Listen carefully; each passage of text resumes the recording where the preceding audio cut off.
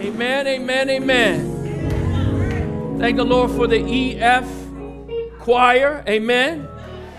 I know she said EF choir, but I thought she said KFC choir for a second. If she did, it was extra crispy. Amen. Amen. Amen. Don't do that. Praise the Lord. The Lord is so good. I thank the Lord for the choir. It seems like I've preached a couple times when the choir has sung, and I like that. I like that. The choir gets me going. It gets us going. Thank the Lord for Doxa, all the music, the choir, all that the Lord is doing here. Amen. Amen. Amen. Let me pray, and we'll go into our message today. Father God, just so thankful and grateful for you. As the song said, the Lord will make a way somehow. You have proven yourself faithful, Lord God. Help us to look back and to remember just how faithful our God has been, how faithful you are, and always will be. Father, I pray that as we come before you this afternoon and look at your word, that you will speak words of life to your people, Lord. Help us. We need help, Lord God. Help us by your word and minister to us by your Holy Spirit, that we may grasp what it is that we need even in this hour, Father God, that your name might be glorified and honored through our lives. We pray it in Jesus' name. Amen. Amen. Before we get to the scripture for today, I just want to share a few things. I remember a time when I was a 6-year-old little guy, lived in Gulfport, Mississippi, and I talked kind of like this. I was a little guy, but I had just learned how to ride my bike without training wheels. So as far as I was concerned, I was the man. I was that guy. You could not touch me because I can ride my bike with no training wheels at all.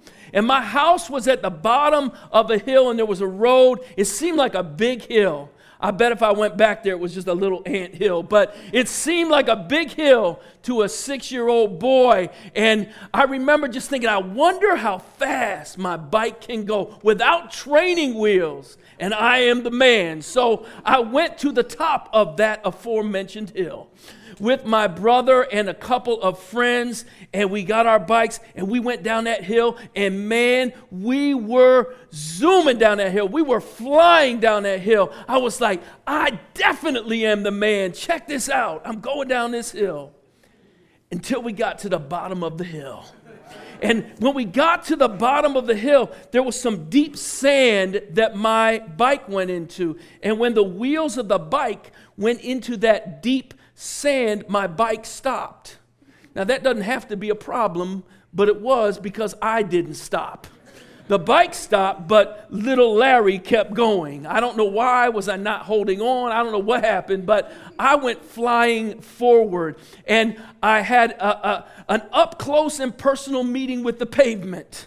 And as I looked at the pavement, it was now all red because I had busted up my face, busted up my lip, and I began to cry, and I got up, and I cried out to the only one who was able to help me in that time. I raised my hands, and I said, "Mommy! Help me, Mommy! Mommy, Mommy." I cried out to Mommy, which is an appropriate thing to do when you're a 6-year-old boy. Amen? Now, we still all cry out for help sometimes. Amen? Amen. Now, if we'll be honest, sometimes we don't cry out to the right places. If we be honest. Sometimes we don't cry out to Mommy, but sometimes people might cry out for margaritas. Amen? Or sometimes, I know me, I hurt my mouth a little while ago, and I couldn't open my mouth wide. I developed a milkshake addiction. So I would cry out to milkshakes instead of to mommy. But we cry out to all kinds of things when we're hurting. Now, this is a Jesus-centered church, amen? So the name of Jesus is on the lips of people at Epiphany Fellowship. We preach about Jesus all the time. So I know y'all know the right answer to who we should cry out to. Don't say it yet. But I want to hear it from you. So if you can let me know, when you're struggling and hurting and at your end, who is it that you should cry out to? Jesus. Come on, give it to me one more time. Who do we cry out to? Jesus. Who do we cry out to? Jesus. Okay, you got it, so I can pray and we're done today. Amen. No, we're not done today. Because though we know the right answer, we don't do it all the time.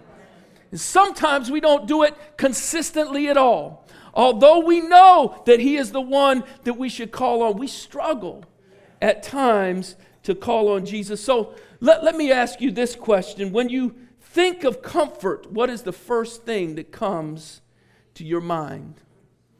Don't say it if it ain't Jesus right now. When you think of going somewhere to find comfort, where is it? Or when you're struggling and you want to feel better, what do you do? Quiet. Don't get in trouble right now. Amen. Here's the answer for every person in this room. You didn't know I knew the answer, but I know the answer. The answer is when you are struggling and when you are hurting, where do you run to? You run to the thing that your mind is set on.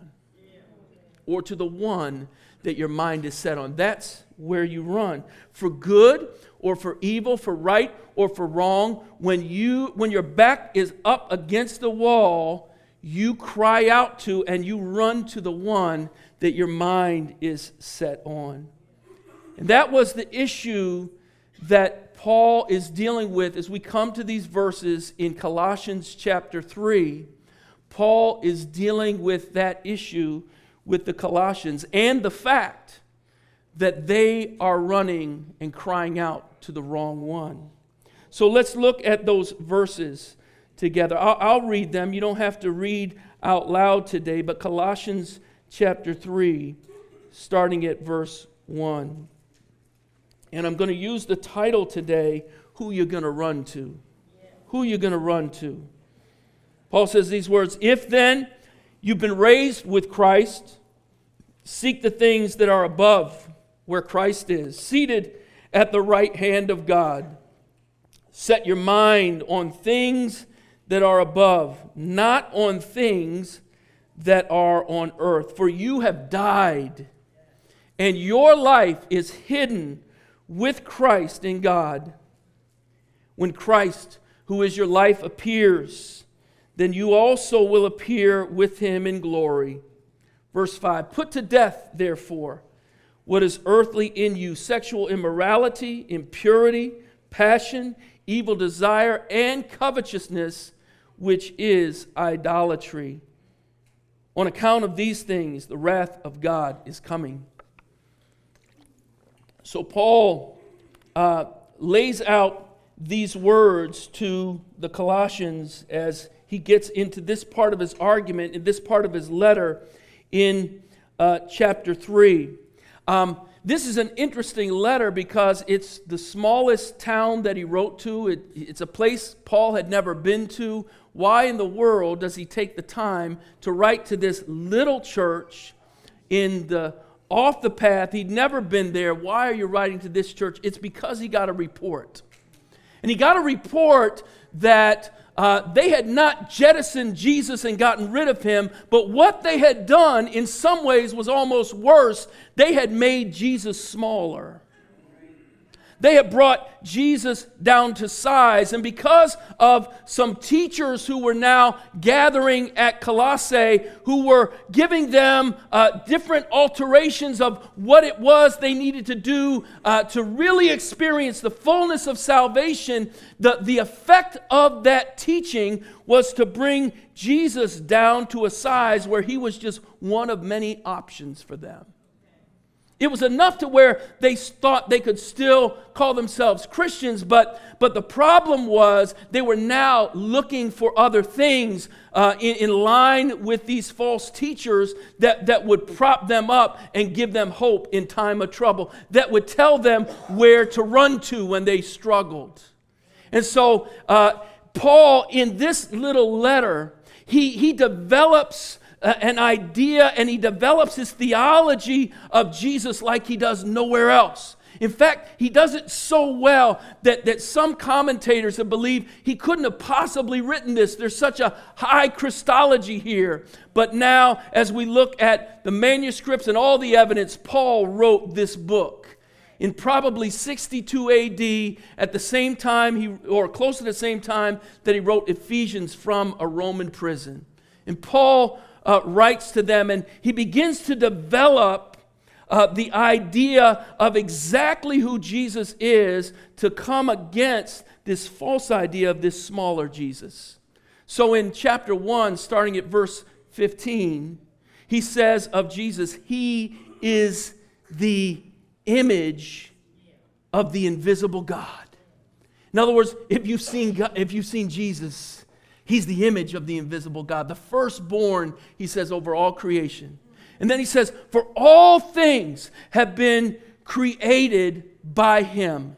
Things visible, things invisible. Can't see it. God created it. Jesus created it. He says, whether in heaven or on earth, whether they're rulers, authorities, all things have been created, he says, through him.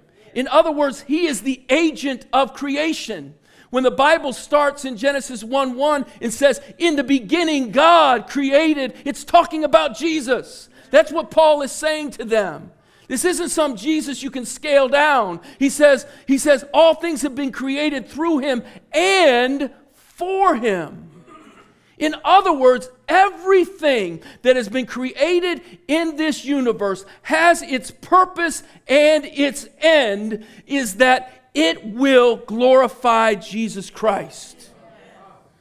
Paul lays out what the Bible has laid out from Genesis all through the Old Testament and into the New Testament as well, the reality of who this Jesus is. Don't water it down. Don't make him something a little bit less.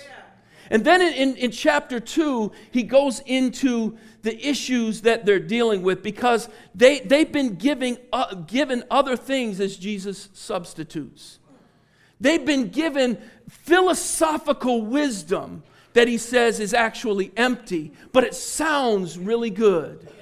That they've been given traditions, human traditions, that seem like that can get me where I need to go, but he says it's not going to do it. They've been told about the worship of angels and spiritual beings, but he says that's not going to do it either. They've been told that there's certain religious practices, being careful about what you eat or what you drink or how you worship, on what day you worship, and all of these things, that if you get them just right, you'll be okay, but Jesus isn't enough for you anymore. So they've been told all of these things. And at the end of the day, their Jesus has become smaller. If that was just a problem with the Colossians, we wouldn't need to be here talking about this today. But it's a problem today. It's a problem for us many times if we're not careful. So Paul saw this. And I call this condition Colossianitis. They had Colossianitis. God, Jesus being smaller, other things being bigger. And if we'll be honest, many times we have the same condition. We fall into this condition of Colossianitis. But Paul wants to preach about a Jesus who's not just great, but he's God. Who is not just all right, but he's almighty. He preaches about a Jesus who's not just loving, but he's Lord of all. And so that is the Jesus, he says, this is the one that you need to run to. And so I want to look at these verses and see how it is that we can cure this Colossianitis. How we can stop this tendency to make Jesus smaller and others larger, other things larger. How can we do that? So that is our aim today, so that you'll know how to do it and that you will begin to put it into practice more consistently in your life. So let's look at the verses, starting at verse 1. I have 3 points today. The first one is from the first 2 verses. Your mission, because your mission is to come against Colossianitis today, but your mission is expressed in verses 1 and 2. He says, if then you've been raised with Christ, seek the things that are above. Now it's interesting, he doesn't just leave it there. I love the way Scripture can get real specific sometimes. He doesn't just say seek the things above, but now he makes it clear where he's talking about. He says where Christ is, seated at the right hand of God. See, for some of us, and sometimes we seek the things above, but they're not high enough above.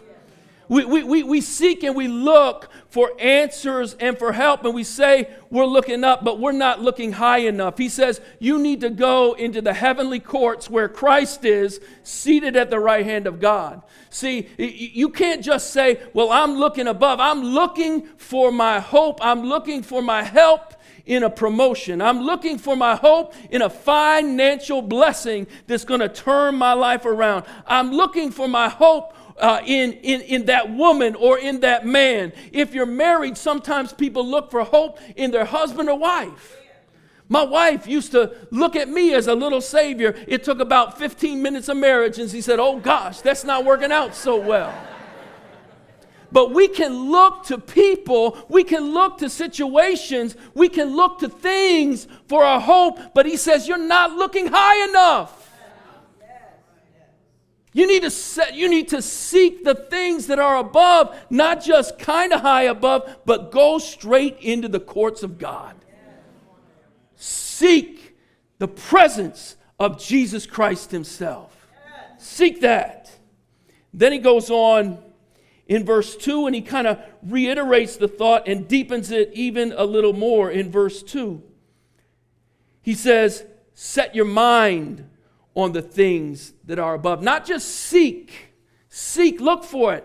He says if you seek, you're going to find in Matthew chapter 7. If you seek, you'll find. But what happens when you find? He says now you've found. Now set your mind on the things above. Clamp onto that thing. There's a word there that's used, and it's just used a few times in the New Testament. And the word is used, for example, by Jesus speaking to Peter in Matthew chapter 16. Peter had just rebuked Jesus. Jesus had told him about he's getting ready to go to the cross and die and suffer. And Peter said, oh, no, you're not. That's not going to happen to you, Lord. I'll make sure of it. That's not going to happen to you. By the way, just an aside, rebuking Jesus is not a good idea, okay? Don't do that. So Jesus says to Peter, Peter, you have not set your mind on the things of God. Paul uses this phrase twice in Romans chapter 8 and verse 5. In Romans chapter 8, he is talking about the work of the Holy Spirit in the life of a believer to set you free. And he says, those who are of the flesh set their mind on the things of the flesh. They grab onto it. They're not letting go. But he says, those who are of the Spirit set their mind on the things of the Spirit. Set your mind, he says, on the things above. Seek the things above. See, what God is communicating to us, even by the words he uses here, and even by the way they're written in the original language, they're in what's called the Greek present tense, which means it's something that you do over and over and over and over and over and over and over and over again. It's something that is your continual lifestyle. Seek the things above, where Christ is. Set your mind. Grab onto the things which are above. There was a 19th century preacher. His name was Harry Beecher Ward, and he wrote these words. He says, every artist dips his brush into his own soul and paints his own nature into his pictures. Every artist dips his brush into his own soul and paints his own nature into his pictures. Look, brothers and sisters, day by day, as we live out our lives, hour by hour as we live out our lives, minute by minute, what you are drawing through your life is a picture of a brush that was dipped into your own soul. And how you live and how you make decisions and what you do is saying about what is in the deepest recesses of your soul. That will be determined by what your mind is fixed on, what your mind is set on. So your mission expressed here in verses 1 and 2 is simply this: to fix your mind on Jesus. Fix your mind on Jesus. That sounds great, but how in the world can I do it? I'm not too good at that. Neither am I. We struggle with that reality. How is it that on a more consistent basis, we can choose to set our minds on Christ? What is it that can help us with that? Look at verse 3. I love this verse. He says, "For you have died, and your life is hidden with Christ in God."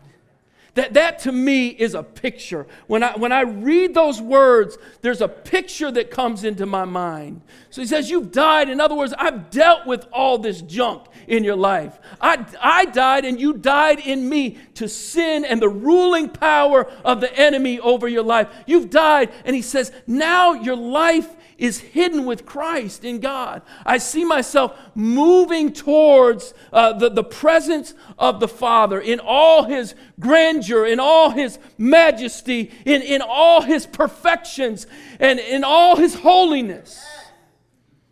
I'm moving in that direction. And that's a fearful thought if I'm exposed with all that I have done. That's a fearful thought if I realize how I've lived my life and what I've done to offend a holy God. But he says, you're not only moving towards the Father, but your life is hidden with Christ. In other words, I'm wrapped up in Jesus Christ.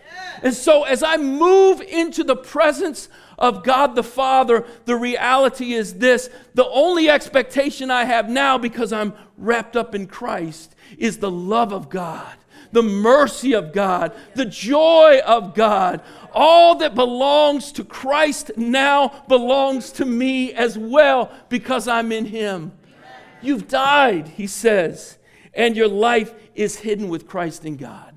That's a beautiful thought. That is a gospel picture that we've got to get a hold of with our lives. Many times, even in what we would call a Christ-centered life or a Jesus-centered life, though, we get the wrong Jesus, just like the Colossians did.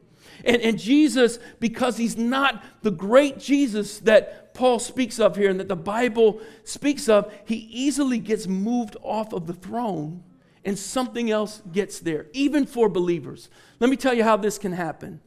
Now, some of you, like me, loved Reformed theology. Reformed theology. Some of you don't know what I'm talking about. If you don't worry about it. But Reformed theology centers around the greatness and the sovereignty of God over all things. I love it.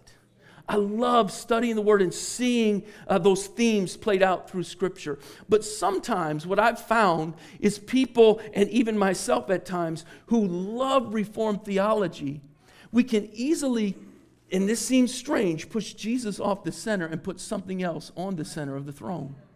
And often with people that love Reformed theology, that thing is my own depravity. So I call it being depravity-centric. In Reformed theology, we talk about the total depravity of man. And so what happens is many times we set up our own depravity as the centerpiece. So what does that look like? It looks like this. My favorite scripture is Romans 3:23. All have sinned and fall short of the glory of God. Wow, that's really your favorite scripture? Yeah, that's my favorite scripture.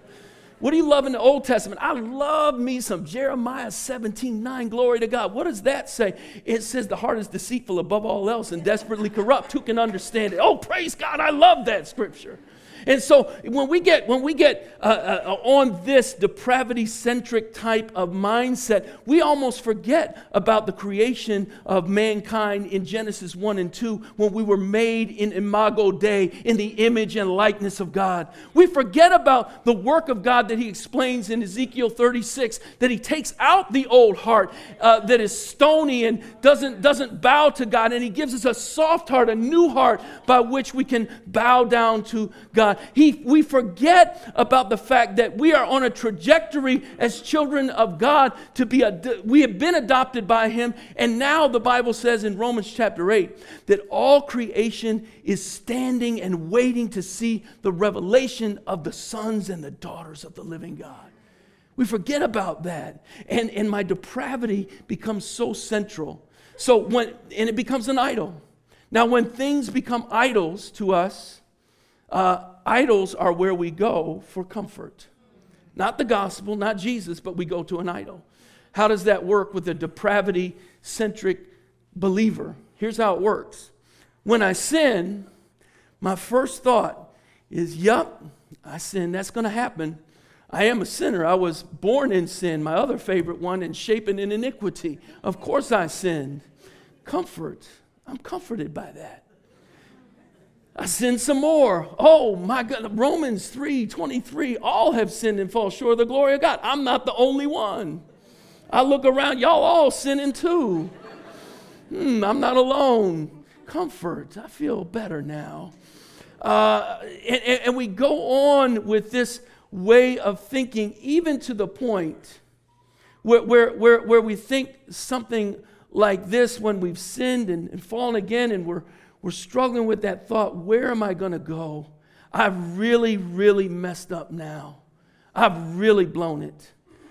But you know what? God's the one who made me this way. And I've been praying for years for God to take this temptation and this sin away from me, and he hasn't done it yet. So God, you made me this way. That's why I'm the way I am. Sweet comfort. And we've comforted ourselves without repentance. We've comforted ourselves without Jesus. And we've comforted ourselves without the gospel. Comfort. That's what idols do. Let me give you the opposite other side of that. And I hope you can see yourself in these pictures at times that you've been down that road. The other side of it is what I call romanticized believism. It's a place where you think, because the Bible says, Romans 8:37, we are more than conquerors in Christ Jesus. Praise God, I'm more than a conqueror. And the Bible says that we ought to know that about ourselves, right? It says in 2 Corinthians 5:17 that if any man be in Christ, old things are passed away. Behold, all things are become new. I'm a new creature in Jesus Christ. You kidding me? Dealing with sin? Not me. I'm a new creature in Jesus Christ. Matter of fact, I'm a Philippians 4:13 believer. I got it tattooed on my forehead. I can do all things through Christ who strengthens me. Don't come at me with that weak, I'm struggling in sin mess. I've got it together. I'm one of those real believers who knows what it is to be a conqueror in Jesus Christ, and I don't know what's wrong with you. That's romanticized believism because we're believing something about ourselves. Now, we're taking Scripture, but we're misapplying it. We need to take in Romans chapter 12, verse 3. Don't think more highly of yourselves than you ought to. But when we're on this track and when we're believing this way, and we can all get there when things are going really good and we start smelling ourselves. I've really got it together right now. I don't know why y'all are struggling with that. Listen, not too long ago, I was with a group of guys and we were going through and talking about this stuff. And I just remember coming to a place of just seeing how this is a picture of the Pharisee in Luke chapter 18 who raises his head to God and says, I thank God that I'm not like other men. Right? And we're talking and going in on this, but I remember right after that meeting with my brothers, I went upstairs with my wife and something was on TV about a Hollywood star who was admitting something. He admitted that he had HIV. And immediately I began to think and even say some things, looking at him, pointing the finger at him, and immediately the Holy Spirit said, that's you, Pharisee. Luke chapter 18. I thank God I'm not like other men. So we can get this real quick and real easy. How is it that this kind of thought process comforts us? I'm glad you asked. It comforts us this way. I sin and I mess up, but you know what? That's not really sin. It's just a little mess. It was a mistake. It's my bad. It's not a sin. Now maybe I sin a little worse. And maybe I'll even admit it's a sin, but if it is, it's a sin with a little s, a little I, and a little n. Because if that's my sin, other people sin a lot worse than me. I hear about it all the time. I see those people out there. I even talk to my brothers and sisters in church. People are sinning a lot worse than me. Comfort. We comfort ourselves like that. And then if we're not careful, it moves on. And so I recognize and realize that my thought life has not been very honoring to God. Not just a thought that came in, but one that I trapped and rolled with for a while and just let it go, right? And my mind has been in the wrong place, but I never acted out on that. I didn't do anything. Comfort. Now here is the clincher to this idolatry of the romanticized believism. The clincher is this: when we really blow it, when we've hurt someone badly, the evidence is there. We can't deny it. We have done something bad, and we've really hurt someone in a terrible way. We have to admit it, and we do. But that's not what I meant to do by that. That wasn't the intention of my heart. So what do we say? God knows my heart. So even though I cursed you out and called you every name but a son of God, my heart was good and my heart was pure and my heart was right. Come on, man. We can deceive ourselves all this way. Comfort. I'm comforted by that. And I've comforted myself again. Without repentance, without Jesus, and without the gospel, but I'm comforted. And against this kind of Jesus reducing and gospel dismissing mess, he calls us to another way of understanding, and that is based on this verse that I have died and my life is hidden with Christ in God. So I don't have to pretend that my sin is not as bad as it is. Romanticized believism needs to get out of here. I also don't build my identity around the fact that I'm a sinner, because my identity is firmly rooted in the fact that my life is hidden with Christ in God. Right? So we're able, as we apply the gospel through this, to understand ourselves rightly and set our minds on Christ in a way that actually helps us to live in victory. And now, because I'm able to do that, I become a person who easily repents. A serial repenter. I'm ready, willing, and able to repent. When my conscience is pricked by the fact of my own sin, I quickly confess it. I repent of it. I go to Jesus. Sweet comfort in Jesus. Sweet comfort in repentance. Sweet comfort in applying the gospel to my life. That's the comfort that we really need. That's the comfort that we need. Now go on to verse 4. In verse 4, I love this. He says, when Christ, who is your life, appears, then you will appear with him in glory. In verse 3, he told us what God has done and what he's doing. In verse 4, he says, when he appears, you'll be like him. When he appears, you'll appear with him in glory. He's looking at that future hope that we have in Christ. But I love that phrase at the beginning of that verse where he says, when Christ, who is your life, appears. I understand that Jesus Christ is my life. He's not an add-on. He's not a little addition. He's not an accessory that I can take off or put on when I want to. He's not a help. He's not a booster. He's not a little trinket. He's not my side John. Jesus is not your side John. But Jesus is God Almighty. God Almighty, who is there for me. He is there for you. We put on Christ, who is my life. Are we living more and more like that's the reality? Now, let me ask this question. Don't answer it. What if you were on GodCam this week? The reality is we are all on GodCam. It's not candid camera. That can only see what you're doing on the outside. But GodCam, God knows everything you do wherever you are. He knows every thought you have. He cuts down to the intentions of your heart. He knows it all. He knows everything about you. Good, bad, and ugly. And there's some bad and ugly in this room. There's some bad and ugly standing on this stage right now. So that good, bad, he knows it all. So what if the GodCam went up of your life on the big screen? Not just what you did, but your thoughts, the intentions of your heart, all your secret thoughts. Man, I don't think anyone here would like that very much. I know I wouldn't. So here you are saying, I'm a believer, I love Jesus, and then GodCam goes up on the screen. And then the man in the replay booth says, upon further review, there is indisputable video evidence that this person don't know God from a doorknob. You want to know the good news of the gospel? You can put GodCam up there all you want. The one who made the ruling on the field, Jesus Christ himself, cannot be overturned.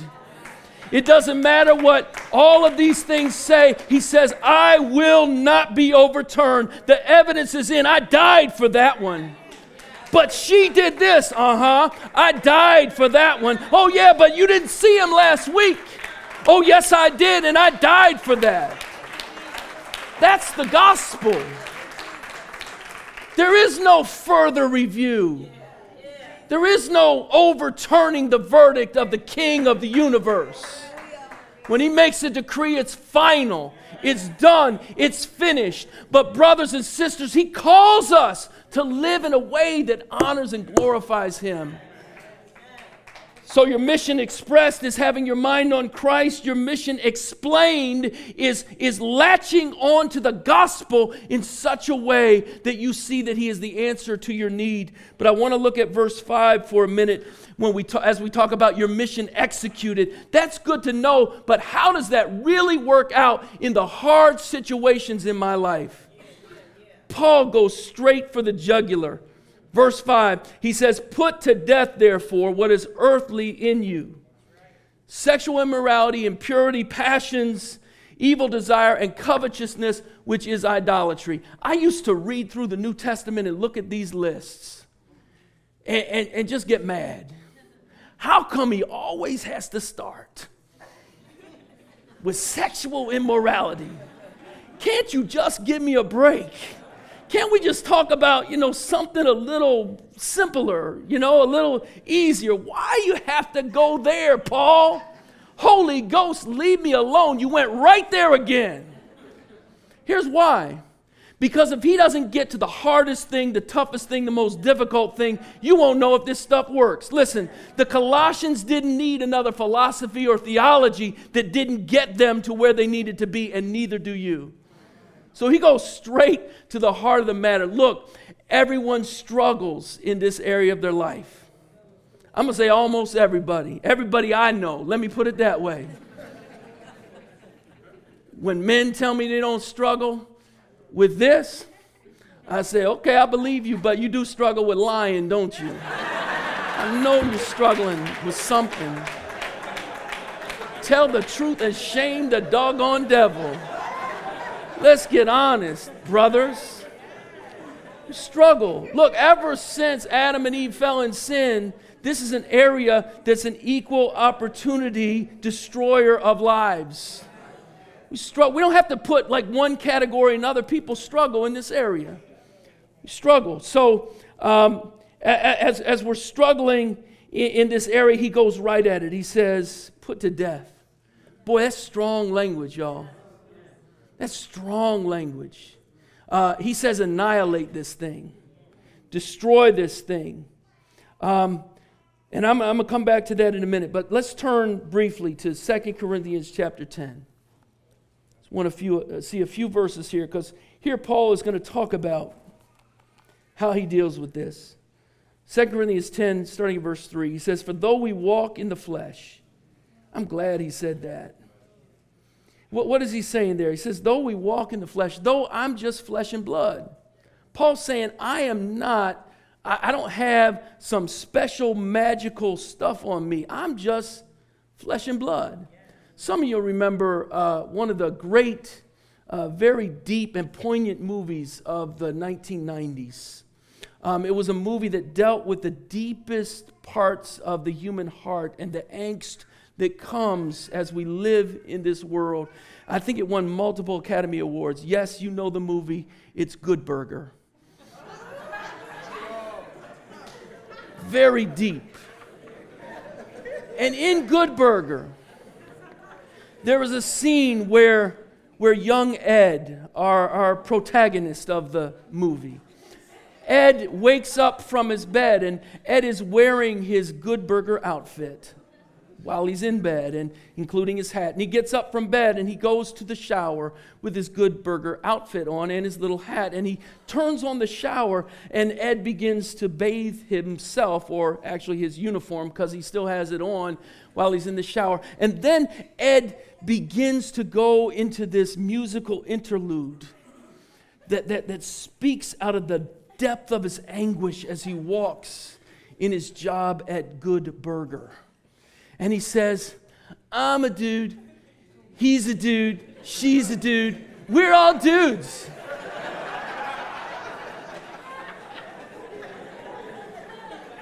Praise God. That's the moment. Paul says at the beginning of verse 3, I'm a dude. He's saying, I walk in the flesh. I'm not different from you. But look what he goes on to say. He says, we're not waging war according to the flesh. So though I'm just a regular person, when I wage war, I'm not waging war with human weapons. He says in verse 4, for the weapons of our warfare have divine power to destroy strongholds.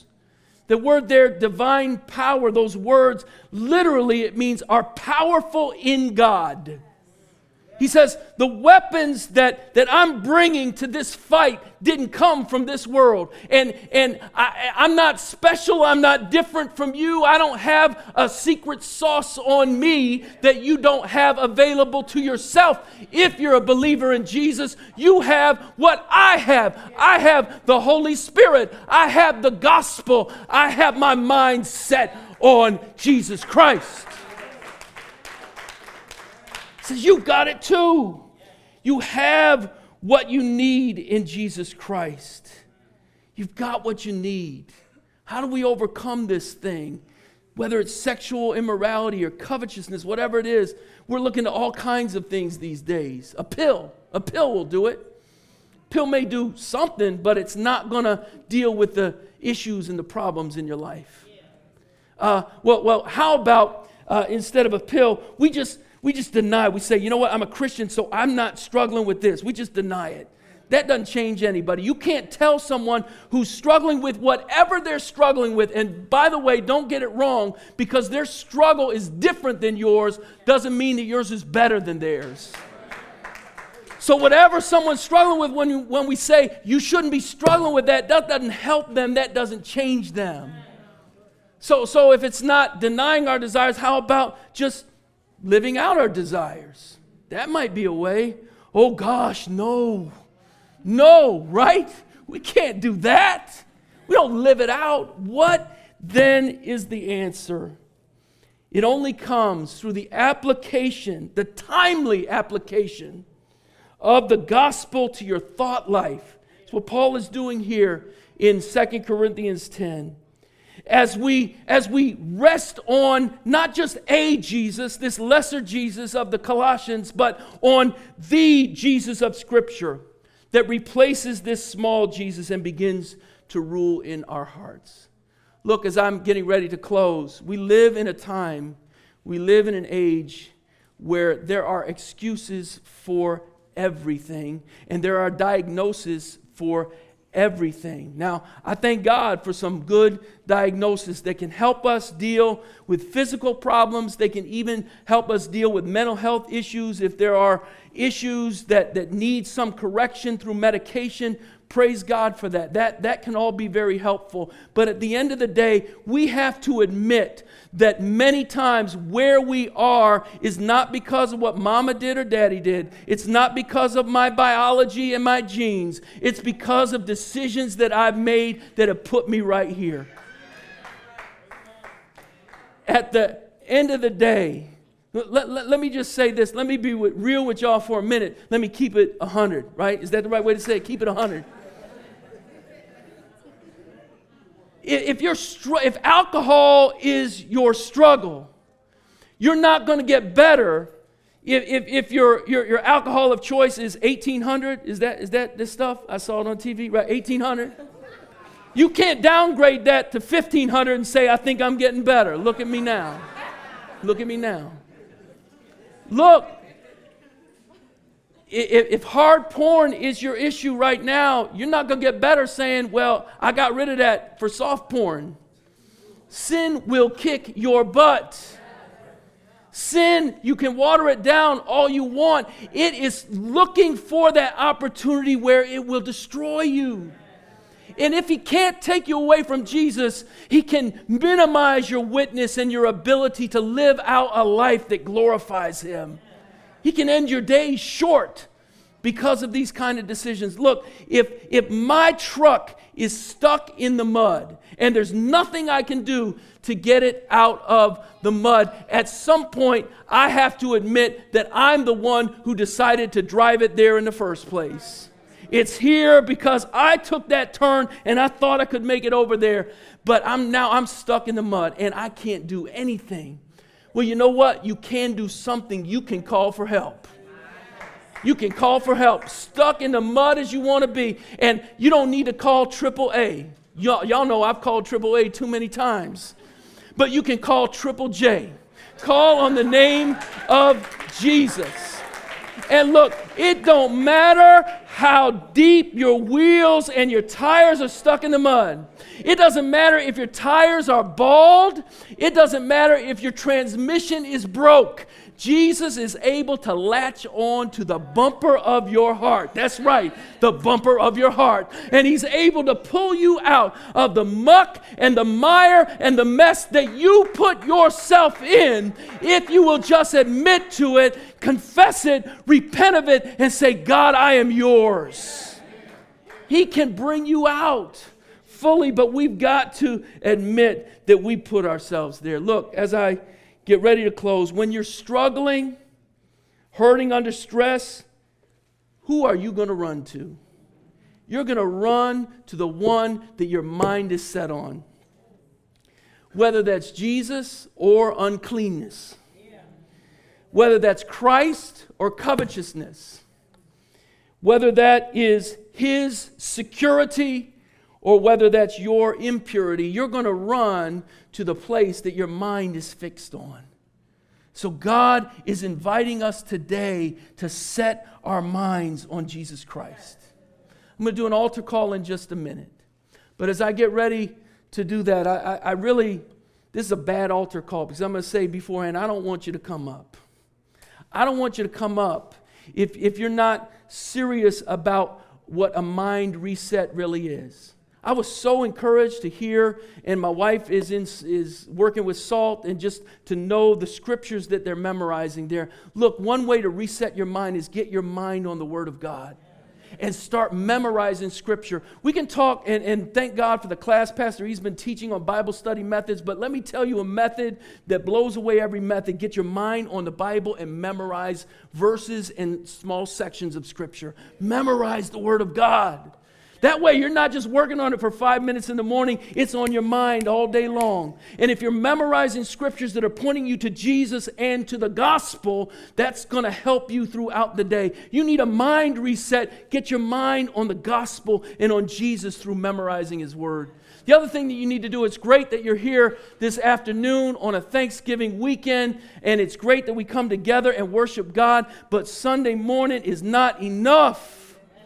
It's great that many of you are in life groups, and that is wonderful. I love my life group, but that's not enough. Your daily devotional time in the morning is wonderful if you're doing that.